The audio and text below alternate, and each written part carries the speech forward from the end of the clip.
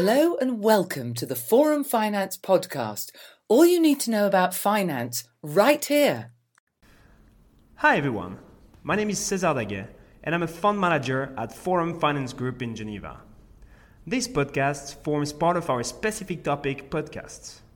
Today's topic is on corporate earnings and their impact on companies' share prices and what that implies for investors in the current environment. Corporate earnings are the net profit that a company makes and are often referred to by investors and analysts as earnings per share or EPS. Over the long term, share prices tend to evolve in line with corporate earnings. This is well illustrated with one of the largest companies in the world, Microsoft. Over the last 22 years, the technology giant's share price was up by 1,006%. Over the same period, Microsoft's earnings per share were up by 1,029%, almost identical to the change in its share price. This trend is not limited to instances where EPS increases. It is also true for long periods where EPS ends up at the same level as demonstrated by General Electric. The company's share price at the end of 2003 and at the end of the Q3 2016 was at a comparable level of about $180, while its EPS were also at a comparable level of $11 per share on those two dates.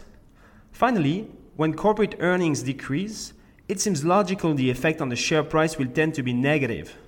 This was the case for Anheuser-Busch, the world's largest brewers, whose EPS contracted by 41% between end of 2014 and end of 2021, while its share price lost 43%. Again, a very similar amount over a significant period of time. So, while this relationship between a company's share price and EPS is not always perfect, it clearly represents a good rule of thumb to predict the direction of a company's share price over the long run. It is therefore important to have a clear view on a company's future earnings to ascertain where the share price might go. So what does all this mean in today's environment? These last few years, companies have been operating at historically high operating margins and have enjoyed the benefit of extremely low interest rates. Corporate earnings are highly impacted by the level of margins of a company. Higher margins mean better conversion of revenues into earnings. The current market environment is very challenging for corporations. First, higher input raw materials and higher labor costs have a negative impact on operating margins. Then, higher interest rates translate into higher interest expenses, which ultimately decreases net profit margins. On top of that, we are witnessing new structural headwinds such as deglobalization or decarbonization. These emerging trends will inevitably increase the cost of producing goods and services and ultimately have a negative impact on revenue conversion. Finally, on top of these margin pressures, the global economy is going through a normalization of demand for goods and services, which weighs on companies' sales. All of these challenges are impacting economic growth and could even push some economies into a recession. Looking at previous recessions gives us an idea of how much the S&P 500 earnings can be revised downwards in challenging environments. For instance, in 1990, the S&P 500's EPS contracted by 35% after the Fed hiked interest rates by 3.75% over a 23-month period. The earning contraction was even more severe in 2008 as corporate earnings decreased by 38% after the Fed hiked interest rates by 4.25% in a 25-month period. Today, the speed at which the Fed is raising rates is even faster as it has hiked by 4.25% in just 10 months. This unprecedented tightening cycle will inevitably weigh on corporates' earnings. So far, the market consensus for 2023 EPS has been revised downwards by 9%, but still implies a 4.6% earnings expansion for 2023.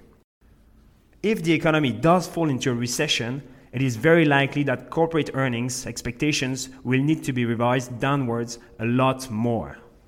The S&P 500 index currently trades at 18.3 times 2022 EPS and a 17.5 times 2023 EPS, which is slightly above the 20-year average of 16.8 times. In other words, the index currently trades at a slight premium to its 20-year average. Assuming an EPS contraction of 10% in 2023, the ratio would jump to 20.4 times, which is 1.3 standard deviation above its 20-year average. Let's keep in mind that in a context of high interest rates, typically the equity risk premium decreases. In other words, when interest rates increase, equities become relatively less attractive than bonds or cash in the bank, all else being equal, of course. For this reason, it seems obvious that a valuation matrix of 20.4 times is very unlikely to be reached if interest rates remain elevated. In this context, it is sensible to believe that the market will presumably have to correct further to reach a more reasonable valuation level. If the equity market were to re-rate to reach its 20-year average valuation of 16.8 times and EPS 2023 contracts by 10%, it implies a level of 3,293 points for the S&P 500. This is 17% below the current levels. One should also keep in mind that during previous recessions, EPS corrections were typically larger than 10%, and that during these periods, the index valuation not only re-rated to its long-term average, but typically reached one standard deviation below that average.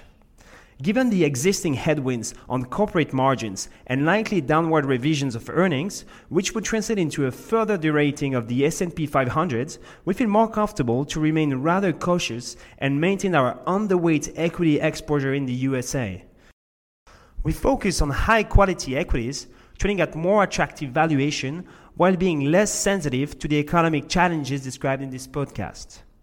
I hope that you enjoyed this brief explanation of the relationship between earnings and share prices and the challenges investors and companies face today.